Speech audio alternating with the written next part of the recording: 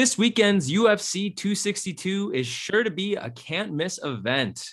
Every punch, kick, and knockout means so much more with DraftKings lineup on the line.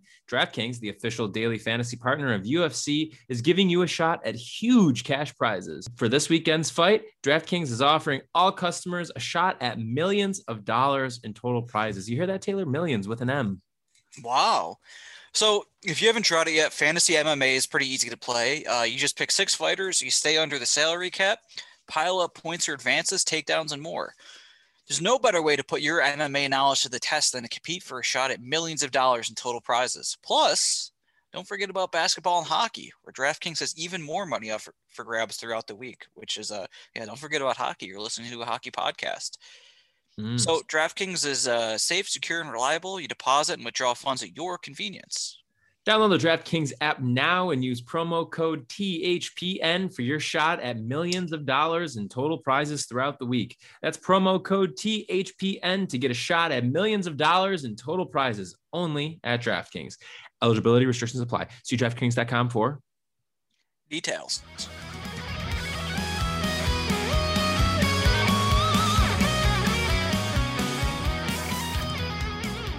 What's up, everybody? Welcome back to another episode of Straight Up Sabres, presented by the Hockey Podcast Network and Buffalo Fanatics. As always, I'm Brendan.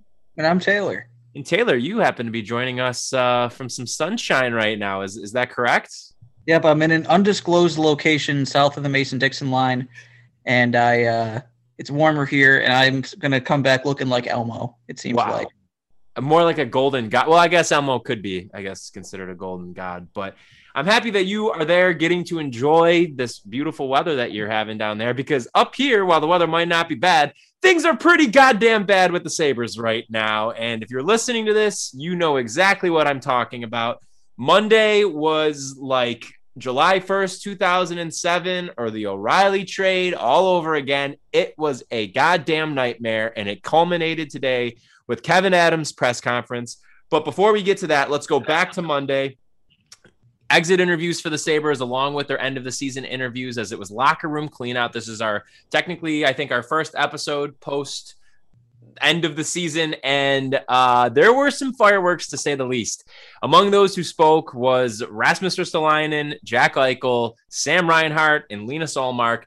The first three there between Ristolainen, Reinhart, and Eichel really raised a lot of eyebrows, got a lot of people talking. And I will be honest, this is the first time that I feel like I can confidently say this, and have said this at all through all the speculation that we've experienced with Jack over the past 2 years or so. I do not think that come opening night next year, he will be a Buffalo Sabre. And it crushes me to say that, but the way that things played out on Monday, it really came down to just me and I'm maybe you, a lot of Sabres fans, really feeling resigned to the fact that he will not be here. So Taylor, let's just jump right in. Takeaways from Monday. What do you got? Well, I'll start with Reinhart. I think that's what I'm very discouraged to see, that he doesn't seem like he's going to be here either, because that really is completely his choice. It's not a matter of forcing a trade or whatever. It's a matter of him. If he doesn't want to talk long-term contract, then you probably have to trade him this offseason, just because he'll be a UFA next summer. And 1 year of him, unfortunately, as good as he is and as good as he's been, isn't worth it. I'm very sad to see him go, but I'm almost resigned to that now too. Now with Eichel, that is, again, very frustrating, but a lot of stuff I didn't really expect. I thought maybe he was just frustrated with losing or whatever else, all the bad things that have gone wrong in the past 6 years, but the neck injury stuff is really concerning. And we had this whole time had no idea how serious a neck injury is. Serious enough to keep him out for months. But I don't really know what to make of this. In general, when it comes down to these situations, I side with players doing what they want. And now, again, there's no, by that same token, there's no reason the team shouldn't also try to do what they want. But usually I kind of side with the players, because the player kind of is doing – it's literally their body. I mean, the team can say they don't want to pay for something like that, and maybe there's more to it than we're seeing. But I think you would probably kind of agree with that, right, just in that specific instance? I don't know. I mean, I think it's definitely not black and white, because we're talking about a neck injury. This isn't like a hamstring or something like that, or like some kind of other like upper body injury, whatever. We're talking about the neck. And I think what makes me not I would say maybe to an extent understand the Sabres' concern is that the procedure we're talking about has never been done on a professional hockey player before, the one that Jack wants to get.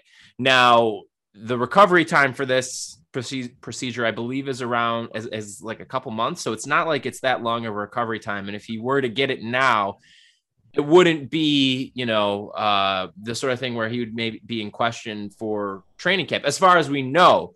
But the other reason why, on top of the unknown of just like this neck procedure, again, that no hockey league player, like National Hockey League players have gotten before. So we really don't have anything to base it off of, because I had saw somebody earlier reference that there have been a couple of MMA fighters who have gotten this surgery done before, but those are two completely different sports. And the way that you use your body in those sports, I think is very different. The other thing that definitely makes me, I think, understand a little bit more on the Sabres side, not saying I'm, more than with Jack's side of things, but there seemingly, according to Kevyn Adams today in his press conference, has been a plan in place that I think there was going to be a 12-week window where they were going to try out rehab and see how it goes. And at the end of that window, which I believe would bring us into like mid-June, then a determination would be made. Because my understanding of where the Sabres are coming from is like avoiding surgery at all costs, especially when it comes to the neck, and a surgery that is unknown would be the preferred outcome if it's possible for him to heal and get back to 100%. So I get that. I get that you're worried, and I get the unknown there. I think also the team doctors have said that they don't recommend it. I'm pretty sure Jack's second opinion also said that they wouldn't recommend it, but then he went, I think, and got another one, if I'm not mistaken. And that's where I think it kind of got in his head a bit with wanting to do this. A couple of things on this. One, the team doctors, I completely, anybody who's going to say, well, why should we trust them given the amount of setbacks and injury issues that the Sabres have had over the past couple of years? You will not find me trying to give any resistance to that, because it's the truth. There has been countless instances where there's these like shady reporting of how injuries are on this team, and the treatment, as I had said, and then setbacks as well. I think a lot of stuff with, I just look at like Kyle Okposo as kind of like a perfect example of this. But beyond that, I think that there is no way to downplay that this injury is obviously very serious, again, because we're talking about, our star player's neck. What I will say, though, and I've seen other people point this out, and it's the thing that I immediately thought of, is that this was an opportunity for Jack to gain some leverage. I mean, he had leverage as it is. He's the star of the team. He's the franchise. He's the captain. But given his situation, there isn't a whole lot of leverage. Now, you're starting to see, namely in the NBA, things like this come up where players are, even if they may be under contract, they are able to force their way out of a situation that they don't want to be in. The NBA is a completely different ball game in every way when it comes to this, especially compared to the NHL. And, maybe the earliest thing that we've seen of something like this is like Pierre-Luc Dubois in Columbus, but that too even is a completely different situation.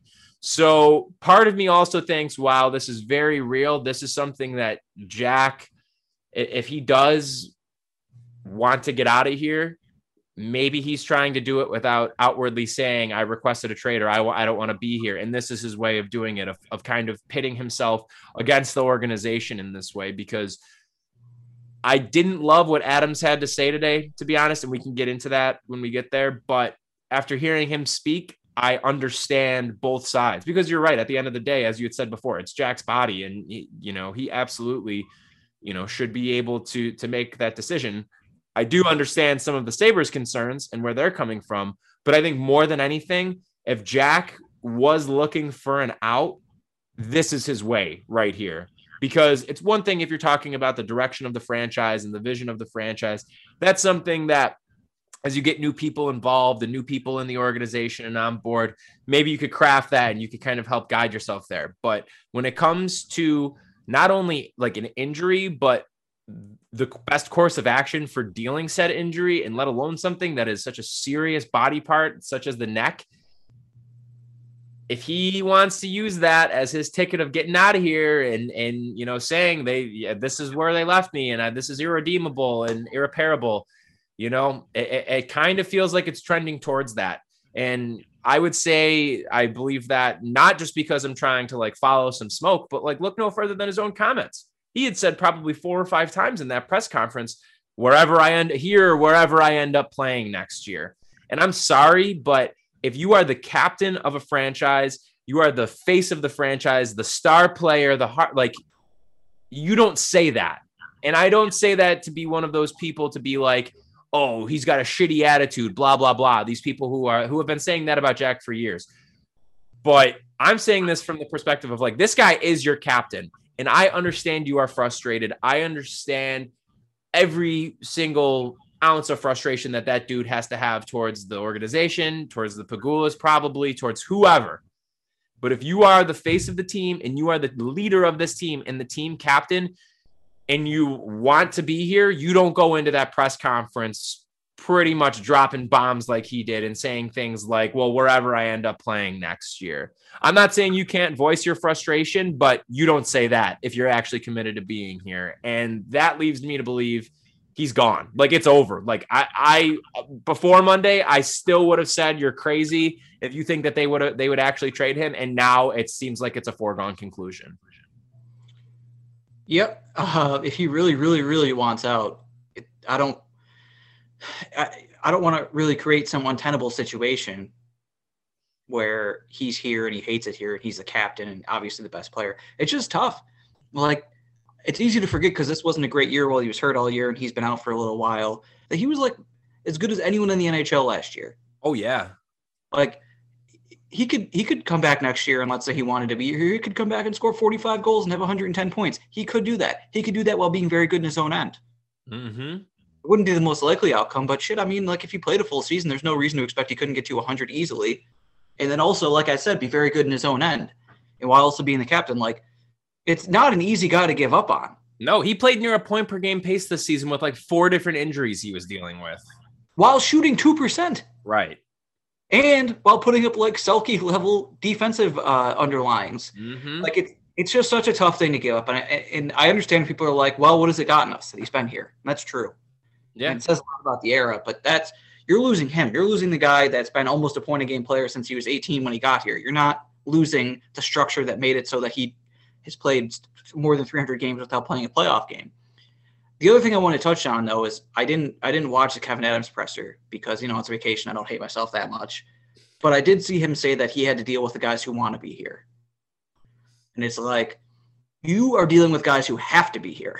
Mm-hmm. Sorry, there aren't a whole lot of guys that want to be here. I sincerely doubt there are almost anyone because that actually kind of brings us to the third guy who put up a trade me vibes during the locker room cleanout, which is, I can't believe you, Rasmus Ristolainen. Are you fucking kidding me? We're dealing with all this other shit. The Jack situation escalates. The Sam situation clarifies, both in very negative ways. And then we got to deal with your shit? Yeah, of course you want out of here. I want you out of here. Don't tempt me with a good time. Yep. Kevin, get working on that one. Seriously. He needs to be the first one out the door. I'd rather cut him than watch him play 25 minutes a game again. Obviously, there's a better third solution where they trade him for something of value. But, God, that would be... Man, it would just be so annoying to me that we lose Sam and Eichel in the same year that finally they can be cut loose from this anchor. But if I had to guess, I would say none of them will... One or none of them will be Sabres at the beginning of next year. Probably Rasmus because we live in hell, but none of them will be Sabres by the end of next season. And, Yeah. I mean, at the very least, I guess you're starting fresh. I don't really want to think about that too much. I don't really think. I don't know. You want to keep doing this podcast next year if they're just starting another rebuild? I don't. That's a legitimate question. Like, I got excited for the beginning of this rebuild in 2013 because, well, things had been going bad for quite a few years. But although those teams disappointed before then, we had something to rebuild from. This isn't rebuilding anymore. Nothing happened this entire time. They didn't even get close to the playoffs. It's unbelievable. And meanwhile, now you got to wonder, are they going to have Allmark next year? He's a UFA. Oh, there's so many questions. It was not a locker room cleanout day. We've had bad ones. This was maybe the worst. very well might have been the worst. I do want to go back to Reinhart before I want to get into Adam's comments, but I do think we need to go back to Reinhart here because you had kind of alluded to it before that in a weird way. Now, I'm not saying in terms of, I guess, like overall value, because obviously, like, you want to keep Jack and you want to try and figure this out. But like Reinhart to me is kind of the one that I feel like you can maybe fix something with. I think Jack might be too far gone. And granted, we don't know, I guess the extent to which of their best friendship, I guess, still is, because that was like such a big thing a couple years ago. But now, I don't know about you, but it just, I don't see much of that anymore. And like the team presentation or on social media or really anything like that. I mean, I'm sure they're still friends, but I don't know. But like, to me, I'm wondering, like, I mean, Sam obviously talks to Jack. He's got to know what's going on. And if he sees that the organization is dicking him around, I mean, how do you think that feels to him? And he doesn't want to go through a rebuild again. And so the question that Kevin Adams needs to ask himself is, if not Rasmus Ristolainen and not Sam, if you are trading Jack Eichel, that means that you are full-fledged going into another rebuild. You are going to trade Eichel for hopefully like an A-list blue chip prospect plus other pieces too. Byfield is the hope. I'll get into that because somebody asked us about Twitter on that. We got to remember to go back to that. But like, You are doing it to tear it all down. You are essentially not starting from scratch, but like you're blowing things up. And if Jack goes, then they probably all have to go. But with Sam, though, I mean, I feel like that there's maybe you could still fix that somehow. I really, really don't want to trade him. With Eichel, I feel like it's pretty much like inevitable that he's going to be gone. But like if you could save things with Sam, that's why I feel like in a way it might even be more pivotal to try and like, not more pivotal, but to like keep him around is maybe equally as important because of that fact. Because if Jack is like out the door, you need to do whatever you can do to get your two-way, like defensively responsible, but a very offensively gifted forward who like is a playmaker by trade, but has like a goal scoring touch and is a consistent 20 goal scorer. 5 out of the 6 seasons that he's been in the league, he was 10th in goal scoring this season. Reinhart, like I mean, this just goes back to Botterill. Like there is not a human being like in the Sabres who has ever been in the Sabres front office who I think has done more damage than he did to this franchise. The fact that Sam Reinhart isn't still in the midst of a 7-year deal or something with 4 years to go, like irredeemable. That it was just the biggest blunder of maybe even aside from the O'Reilly trade, not signing Reinhart to a long-term deal out of his entry-level contract might be the biggest blunder that this organization has made, like personnel-wise, over the drought. Well, wow. Okay, I was going to say, let's make it a trifecta and have one of the non-Ristolainen trades that they were offered. I thought if we do Botterill only, forget every other GM from the drought, Botterill only, you could have the two things you mentioned and the failed Ehlers and Roslovich for Ristolainen trade. Christ. Well, that's the trifecta for Botterill. I mean, yeah, that's really bad. Actually, that is terrible. That one is actually. Ehlers is like, I mean, I shouldn't even just say underlying. It's like everyone who watches him likes him, and his point total is good. But his underlyings kind of really amplify the point that he's probably now the best forward on Winnipeg. He might maybe pass Scheifele and Blake Wheeler now that they're getting up there in years. And you could have had him for literally the guy who has brought your team down for 8 years. Yep. It's really bad. It's really, really bad. I mean, I don't know. I do think that the first of the moves will be Ristolainen. I think that I could see that happening, like maybe even at the draft. Eichel and Reinhart, I wonder if that will bleed into the summer a bit. But when it comes down to it, I mean, how do you recover from this? How do you come back from this at all? It's, You're never going to financially recover from this. Well, yeah, but I from Reinhart's perspective, I think that I'm curious for what he would net. Just in that, I don't think that if you're trading him, you're more likely to try and maybe add a piece to get a player that's kind of near his caliber. Rather than Jack, you're going to just be going for like pure young studs. I just, it's so hard to think about though, because it's like you are now, as I think you just kind of said this before, you're on the precipice of getting rid of this just player who has just tanked your defensive corps, who you've been giving 25 minutes to a night, who has been just terrible for you. And $5 million a year. What's that? And $5 million a year. And $5 million a year. You're getting that off the books, out of the roster, and then without even giving it a chance to see what it would be like with Jack and Sam. I mean, that's, I guess in my mind, the best case scenario that could come from this is that you somehow are able to coax Reinhart into signing a long-term deal, whether it's like maybe like a 5-year deal or something like that. You get a year out of Eichel and see how it goes, because you do have the draft next year that you would be able to trade him at. That is very, very risky, but it could be something worth trying. If you get Sam locked up, you roll it back with Jack, you make some major moves in the offseason here, retool the forward depth a little bit, fill out the rest of the D, and get a fucking goalie. And maybe you could repair this. And the thing that I said on Twitter that I think is maybe the most important part of all of this, hire Bruce Boudreau or Gerard Gallant. You have to do that now.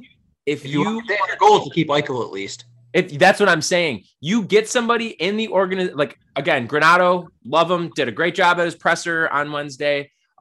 He did great with the team, especially with the young guys and bringing out the best in them. I mean, Sam really excelled under him too, but he's great. But you need somebody who guys are going to be like, wow, they hired him.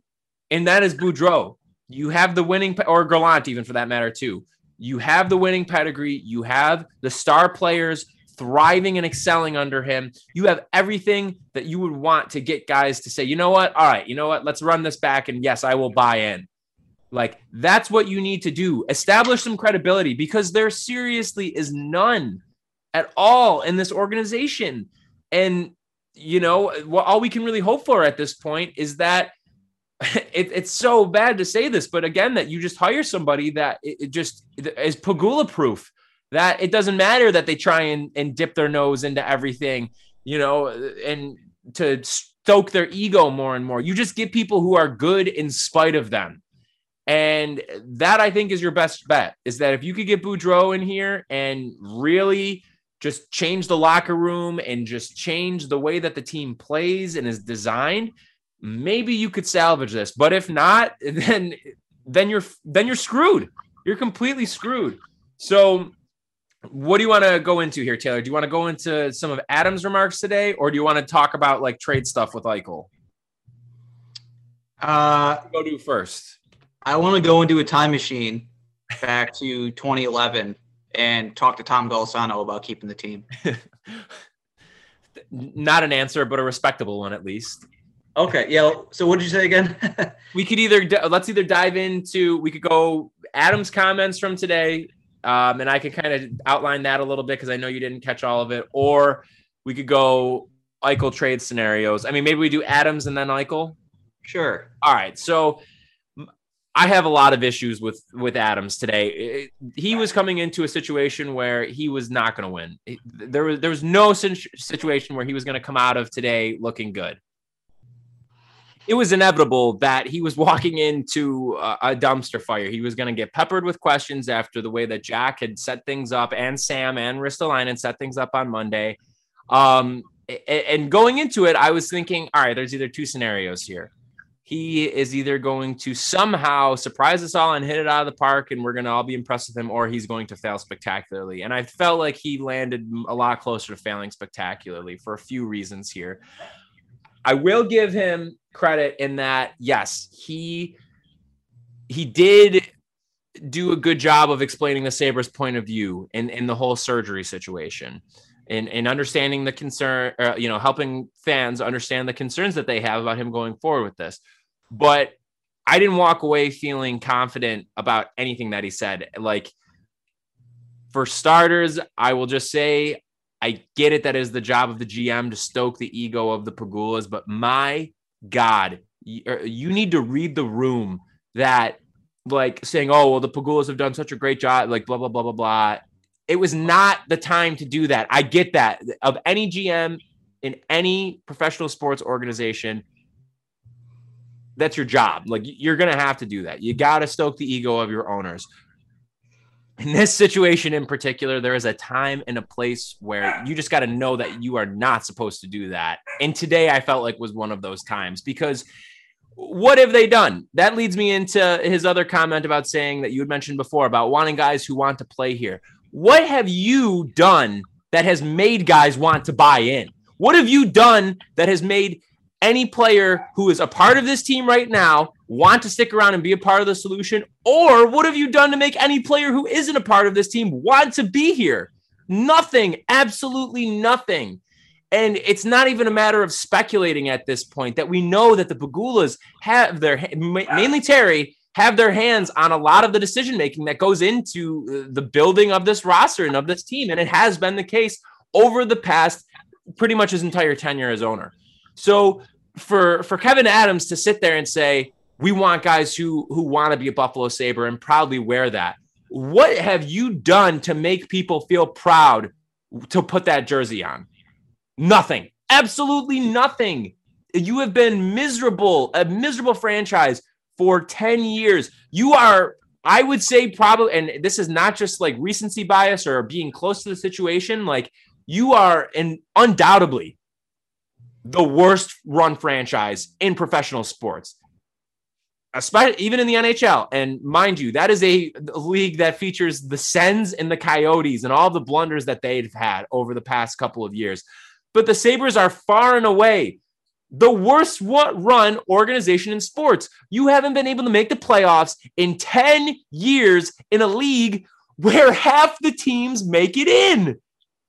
You have had disgruntled star player after disgruntled star player who you botched the last one that you did when you essentially forced a guy out who seemed like he actually still wanted to be here, but he just cared a lot. But because he said something that was, maybe a little bit negative, you just traded him for scraps. And look where it's gotten you. Absolutely nowhere. And look what he did. He went and won a fucking Stanley Cup and a Conn Smythe, and he's a Selke winner. Like, what do you mean? What have you done that has made anybody give a shit about what you're doing? You're an embarrassment, and you have been an embarrassment. And so this language about them wanting guys who want to be here, why would anybody want to? You have done nothing to prove yourself as a place where players should want to play. What do you have to offer? Yeah, Buffalo is an amazing hockey city. Absolutely amazing. The fans are so passionate. We care so much. We've done over 100 episodes of this goddamn podcast. When we started it, the team hadn't been in the playoffs in 8 years, and we still did it anyways and are dedicating our time. There are people who watch night in and night out this team lose and disappoint over and over and over again. And where has it gotten you? Nowhere. You haven't done anything drastic. You haven't tried to follow any of the trends of where the league is going or where, like, the trends that have brought team success in this league. And you don't, nobody owes you a goddamn thing. Like, and so that's why, like, I could say I understand some of the reservations maybe that Kevin Adams has, but like, for people to criticize Jack and Sam for being frustrated, it's like they don't owe the Sabres anything. What have they done? They have done a horrible job of trying to surround them with talent and fill out the roster. You are gifted not only with having a premier first-line center in this league, you also have one of the, if not maybe the most highly touted defensive prospect, well, younger defensive, but I'll say top 3 highest touted defensive prospects in the NHL right now. What did you do to help either of those? What did you do to help Jack? You had Sam already here when he got here, and you stuck him on his line even when you knew that Sam was going to be better without him and it would end up helping your team more without him. But what did you do for Jack? Yeah, you went out and got him Skinner, and then you overpaid him. And then after you overpaid him, you didn't even play him with him, the guy who was the reason that he got paid so much. Dahlin, you are gifted with the first overall pick when you definitely didn't deserve it. You end up drafting him. What did you do to try and help insulate him and get him accustomed to the league? Nothing. You do nothing to help the guys who are already here. You do nothing to try and attract new players. You were lucky with Taylor Hall, but then he gets here, he forgets how to play hockey, and then he goes to Boston. The minute he gets out the door, he learns how to be a good NHL player again and learns how to score and contribute. It's like you have had mistake after mistake after mistake. And to wrap this up, all I'm trying to say is that rather than them saying, oh, we want guys who want to play here. We want players who are proud to put on that sweater. Have a little bit of fucking accountability. Kevin Adams, I don't need to hear you say in the same breath, I understand what the fans have been going through for the past 10 years, and then talk about how people need to be proud to put on the sweater. No, we don't need that. Full on accountability saying, we have dropped the ball. I have not done my job well enough. My bosses haven't done their job well enough. And the people I employ have not done their job well enough. And we will not take it anymore. I'm done with this like blind praise bullshit and stoking the Pegula's egos, because I am just so sick of it. These people have done absolutely nothing positive for this fucking franchise at all.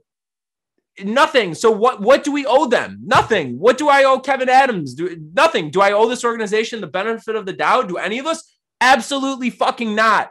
Because it's just been incompetence and misery for 10 years, and they've settled for it. They have not tried to change things up at all. Whether, firing a coach or a GM after a couple of years does not do the job for me. You have done nothing to prove that you actually give a shit and care, because you know what would actually prove that you give a shit and care? Showing that accountability. Terry Pegula getting in front of the camera and saying, we haven't been good enough. Kim Pegula saying, we have not been good enough. We need to be better owners. We need to do a better job.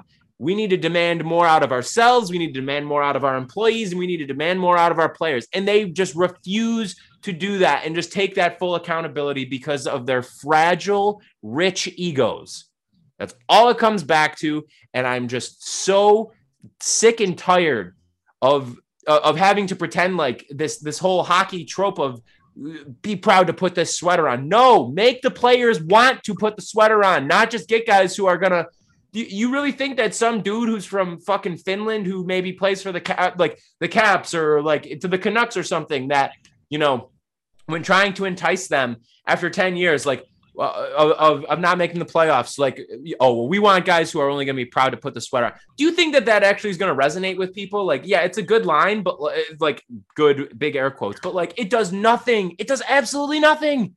So what are you doing then? You're settling for incompetence. And I'm going to stop now because I know I got to put an accent in it somewhere, and I'm stopping now. Go, Taylor. So Kevin Adams isn't an NHL GM. No. It's always been the case. And it'll be the case until further notice, until he proves me wrong in some way. But I guess it kind of does lead nicely into the next thing, because the first way he can do that, this wouldn't do it by itself, is winning this Jack Eichel trade. It seems like they're going to have to do. That'll be huge. And for me, if I'm him, I'm laser focused on Byfield. And I don't think that's unrealistic. I think the Kings could be looking at this like Jack Eichel's only 24, and Kopitar is still good. Kopitar is good enough that maybe he's not a 1C like he used to be. Maybe he's not like a Selke candidate like he used to be, but he's really good. He had an incredible year, and he's probably at the age where he's not going to have many of those left. So maybe you're looking at this and you go, okay, Doughty's done. Carter, they already traded. Dustin Brown, whatever. But they do have a good young core. And flipping Byfield, who, even though I'm sure they were excited about him as a prospect, you're not sure about him. Just flipping him for Eichel, who's still pretty young and still could kind of be a leader of that young core, that's probably an enticing idea for them. I don't know what else the trade would have to feature on either side, but if those would be the two main pieces. So you look at those as the two main pieces, hey, that's something that I think could get done. I think it would make sense for both sides. Now the Sabres, the reason they went Byfield is he just went second overall. And he seems by all accounts to be a really talented guy. He's not a sure thing, but he's much closer to a sure thing. I'd say he's a sure thing as an NHL player, not as a star, but he's closer than usually you would get. Like, I'm not interested in 2 first-round picks from the Kings. Who gives a shit? We screw up first-round picks all the time. 2 first-round picks could be Casey Middlestat and Alex Nylander. Those are 2 top 10 picks. And you could say, like, yeah, not everyone's going to be that bad, but we are the team that drafts those guys. So that's what I really want to see. That's my main goal. Or if I was him, that would be my main first thought, is that's who I would try to target. And I mean, you're not going to win a Jack Eichel trade, but you got to try to get like 80 cents on the dollar. Or maybe you do the Lindros Forsberg thing where it's like, oh, it just turns out this guy who was a pretty good prospect ended up being as good as the guy we traded. Right. I think I'm completely with you. Byfield is far and away the number one target that they need. If you are giving up a top 10 player in this league who is your top line center, you need to get an A+ prospect, center prospect in return. And it is a logical, match. Like you said before, Kopitar is still playing at a very, very high level, but that's not going to last forever. He's getting up there in age. Doughty has already been dwindling. The Kings, it makes a lot of sense, I think, in a couple of ways. And you touched on the one, which is that they have such a good young core. I think outside of Byfield, I don't think that Byfield alone even would get it done. Granted, I may be overthinking this a bit, but again, we're talking about one of the premier young centers in the league. He's 24 years old. He has 5 years left on his deal. And lucky for the Kings, the Sabres would be able to help out with some of the cap issues that would come into play with taking on $10 million, because that's the other side of it, is that realistically, if you are dealing with the Kings, if it means that we could get like Byfield, Arthur Kailev, I don't know if Turcotte would be involved, but maybe even like go for like a 2023 first round pick. That is the other key part of it. I'll get into that after. You take maybe like those three pieces as a key starting point. Then you throw in Jonathan Quick and Dustin Brown, and there's your two cap dumps. Brown has been playing at a pretty decent level after having a late career resurgence, and he's only on the books for one more year. So you're only going to have to eat that for another season, and that's fine because, again, if you're trading Eichel, you're not trying to make the playoffs next year. You're not. So I'm fine with that. Get him in the room, him and Quick. While Quick has been dreadful, you have two guys there who are leaders, Stanley Cup champions. They've played on the highest stages, both in the Stanley Cup and at the Olympics. And it could be good just to have a couple of fresh, older faces like that in the room to help out with this new young core. But along with those cap dumps, though, yeah, Quentin Byfield, Arthur Kailev, hell, I don't know. I mean, again, it all depends on what Eichel's perceived value is going to be, but like Alex Turcotte would be awesome to throw in there too. I'm not as high on him as I am on Byfield. Obviously, even though Turcotte was a top 5 pick. And then the other key piece to this all, I think, with the Kings, and it's going to come down to it if they're going to, whatever they end up doing with Ryan, whatever moves that they make, 2023 first round draft picks, just get some lottery tickets, because this draft is already shaping up to be as close to the 2015 draft with Eichel and McDavid at the top as you could probably get. You have two key, seemingly centerpieces of franchises waiting for you in that draft. And even if you are trading Eichel to a team that is trying to take that next step to become a contender, it's a lottery ticket. Just go for it. Maybe they miss the playoffs or something like that by a very short margin, and then you get some luck and you end up getting into the top 3 somehow or something like that. 2023 is where my mind is like laser focused on right now. Next year's draft is definitely going to be better seemingly than the one that we have coming up. Shane Wright seems like he's going to be kind of like the top prospect coming there. I think also Brad Lambert is another guy who's from Finland who has had some pretty high marks early on, as we're a year out from that draft. But 2023, that's where my mind's at in terms of accumulating draft picks. I could care less about this year, even though probably that's the more realistic scenario where you're going to get that. Get a first round pick would be this year as compared to in the future. But yeah, I mean, the Kings are a logical, I think, fit. I think the Ducks, though, yeah, they're another team that makes a lot of sense. I am really high on Trevor Zegras. I don't know if they'd be willing to move him at all, but I mean, again, it's kind of a similar thing to the Kings, a little bit different because like the Ducks' older core is like Ryan Getzlaf is not playing for the level that Anze Kopitar is playing at right now. So that might be a little bit of a tougher sell if the Ducks are just fully committed to this rebuild and just building around Zegras and Drysdale. But they're another team that makes sense where they have some good young talent and they have somebody who I would definitely be into in terms of like a centerpiece for the deal. See, that's the thing where they went wrong with ROR is that Tage Thompson was kind of like the prize that they got from him. Like that was the prospect that you focused on.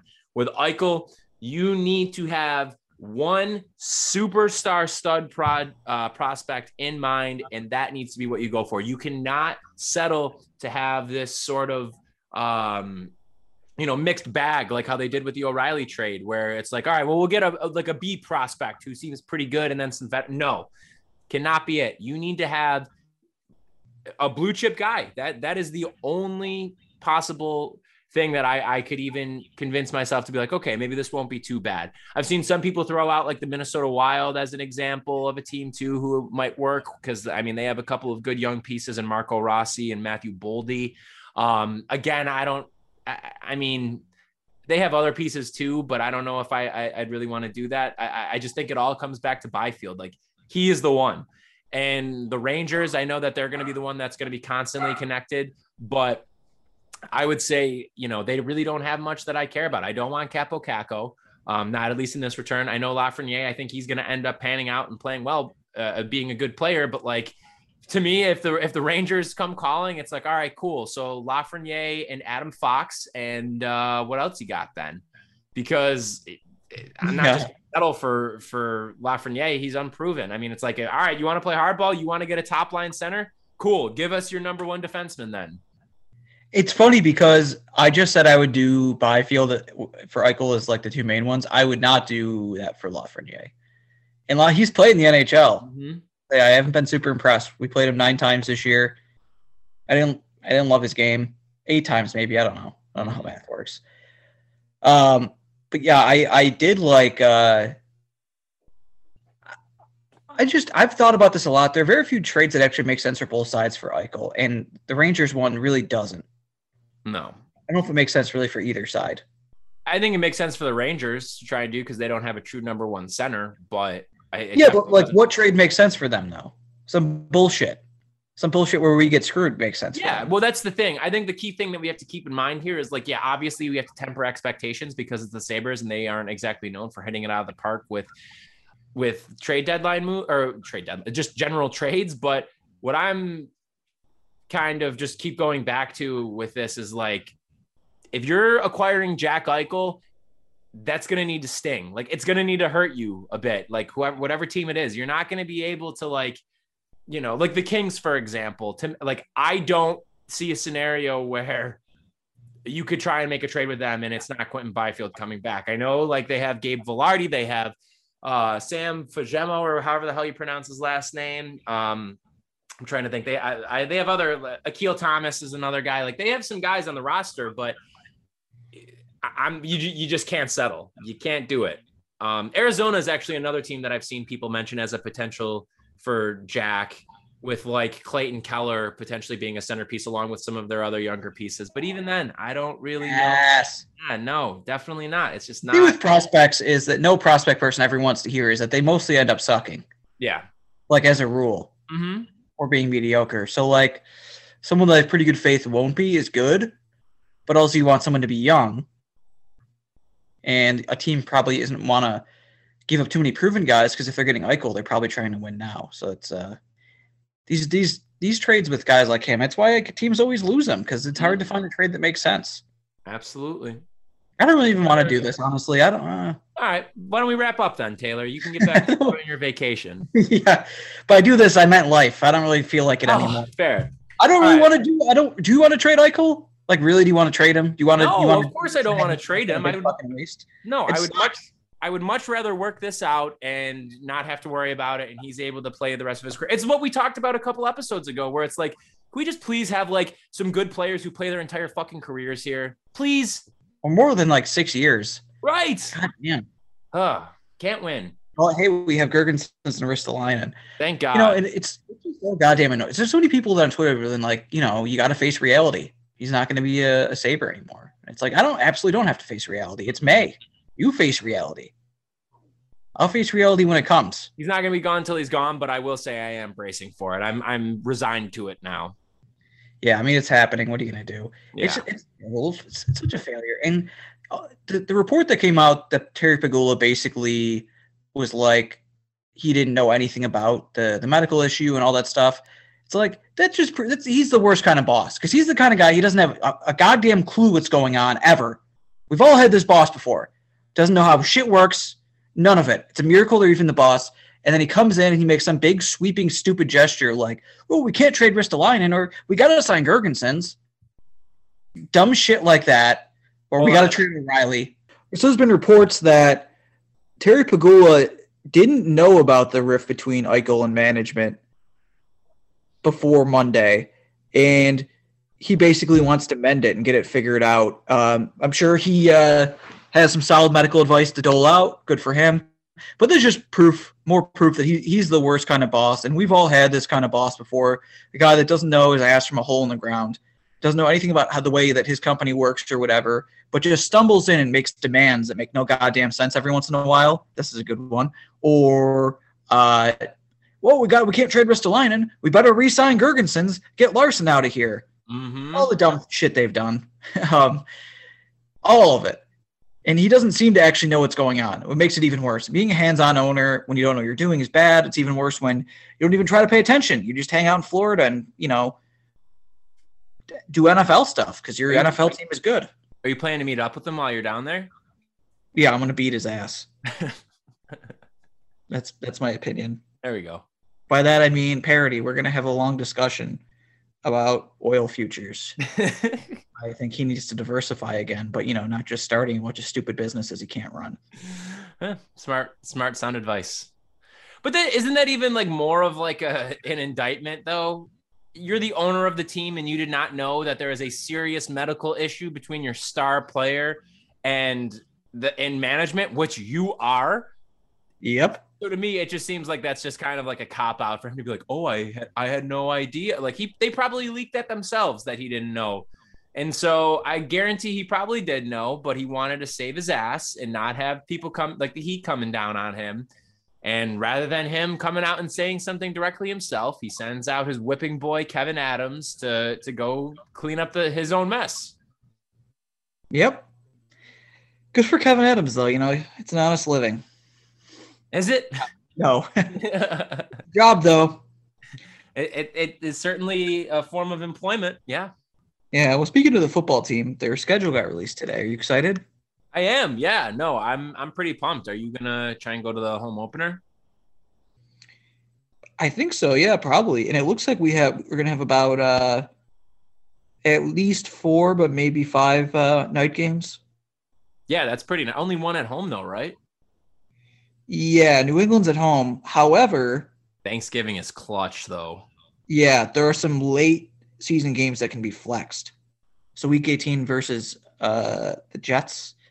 That won't be flexed tonight, though, probably. Well, we'll see. Who knows? It's a whole new season. It could, yeah. Maybe they'll win 4 games.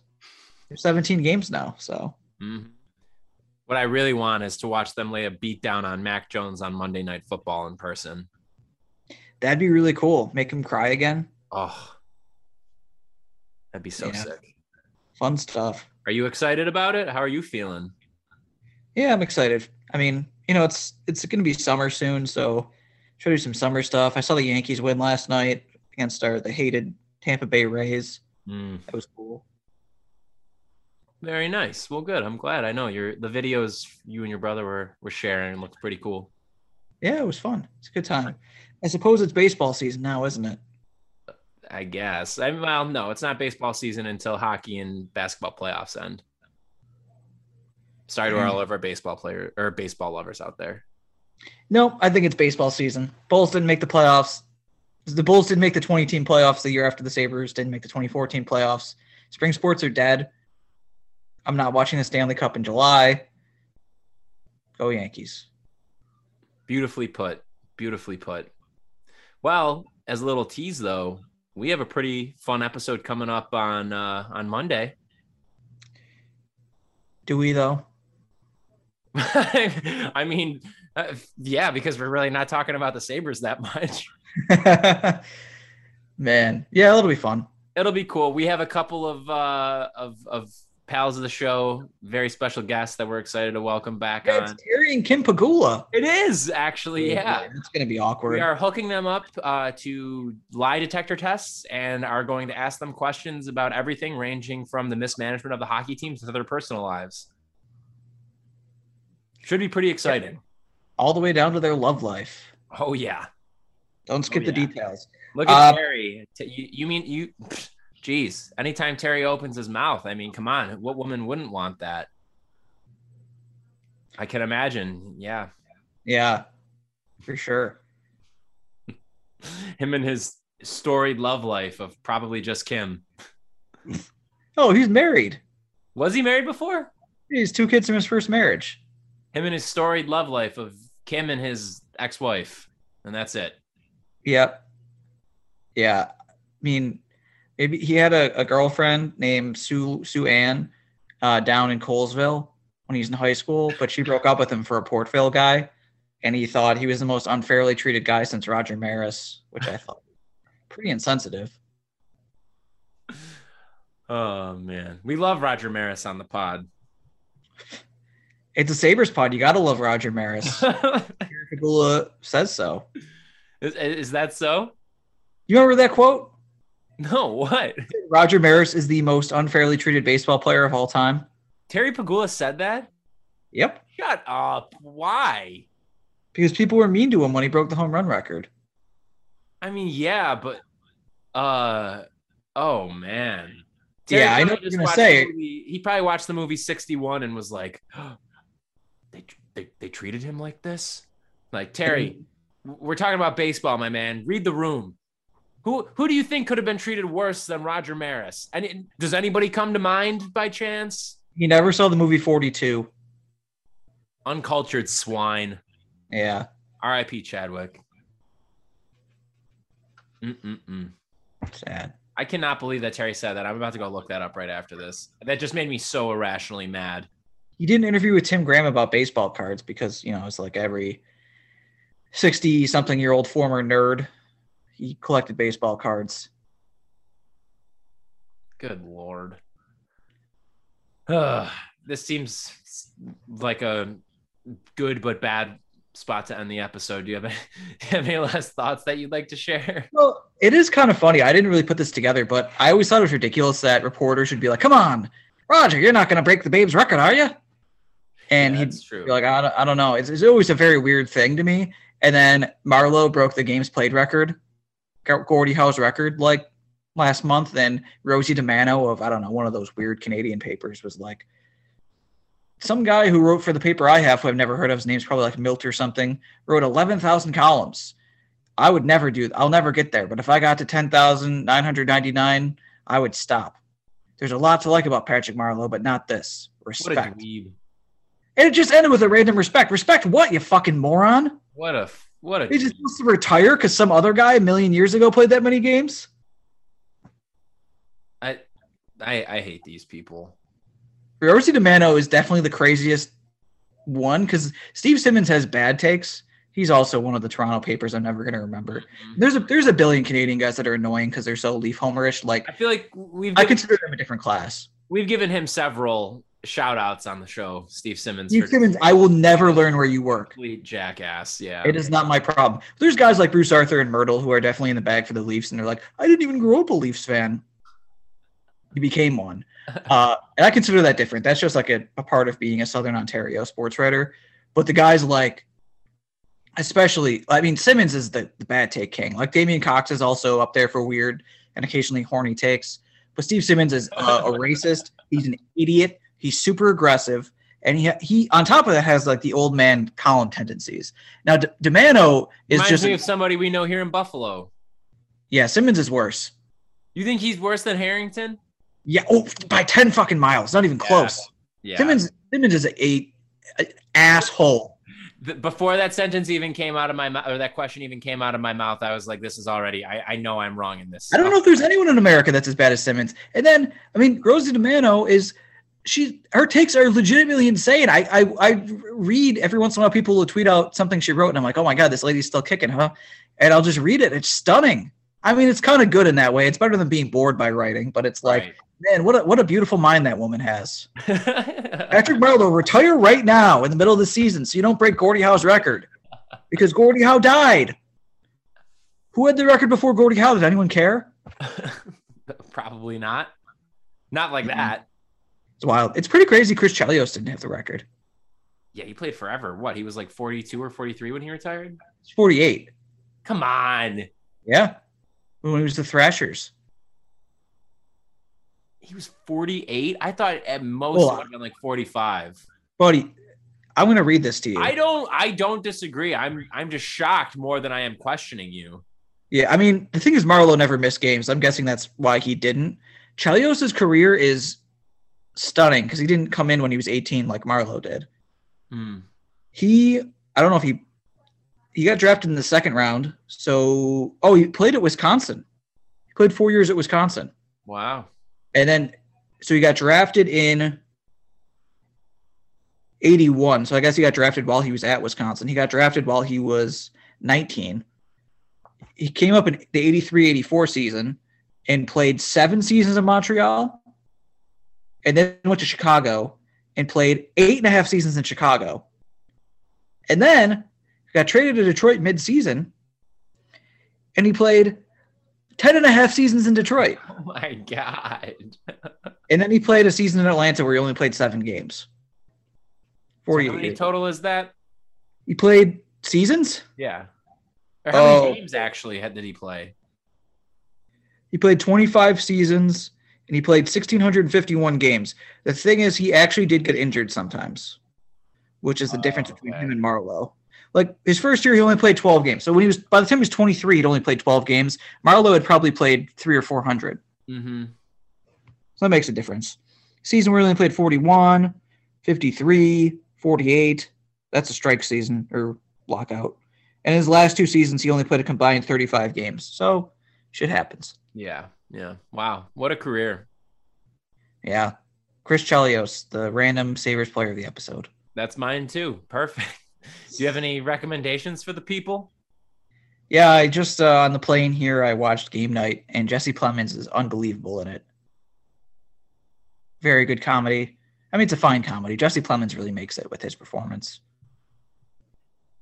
Very cool. My recommendation is everybody become a fan of the Seattle Kraken. Anybody listening to this, Stop watching hockey. just stop. Don't do it to yourself. We don't deserve this. Like the Michael Jordan thing. Stop. Get help. That's the general vibe. All things Sabres. Just stop. Please. Yeah. For all of us. Well, any last thoughts you'd like to share, Taylor? Nope. Is Chris Chelios your random Sabres player of the episode? Yeah, he played against the Sabres, so does that count? I don't think technically by the rules. No, let's see. My random Sabres player of the episode. Wow. Jack Eichel. Yeah. No. It's tough. I'm going to go JP Dumont for mine today. Oh, yeah. I'm going to go Taylor Pyatt. Ooh, love that. Have you done him before? I don't think so. I've done Chris Taylor. Okay. You and the Taylors, the Taylor Coalition. That's right. All right, everybody. Well, this has been another episode of Straight Up Sabres. As we said, make sure you are staying tuned for our Monday episode. We don't want to give it away quite yet, but it's going to be very cool. 2 guests are going to be joining us, and it is going to be expansion draft themed, as a matter of fact. So make sure you're sticking around and checking it out. The best way to do that and to keep us in mind is making sure you're following us on Facebook, Twitter, and Instagram. Straight Up Sabres. On Twitter, we're at Straight Sabres. And make sure that you are subscribed to our podcast on your streaming platform of choice. This show has been brought to you by the Hockey Podcast Network and Buffalo Fanatics. So make sure you're checking out both the Hockey Podcast Network for all of the great NHL content as we are approaching the playoffs, and Buffalo Fanatics for all the Bills content that your heart desires. As Taylor had said before, the schedule is now out, so we can get to deciding what the Bills record is going to be this year. So very exciting things lie ahead for them. And this episode is also brought to you by DraftKings. As we had said at the top of this episode in our intro, DraftKings, make sure you're using our Hockey Podcast Network code THPN, and it gets you a bunch of great deals. If you are into betting, or if you want to get into betting, hit up DraftKings, use our code THPN. Again, we will be back with a new episode on Monday. Hopefully this nightmare gets a little bit better by then, but by this point, we should all know it only is going to get worse. This has been another episode of Straight Up Sabres, everybody.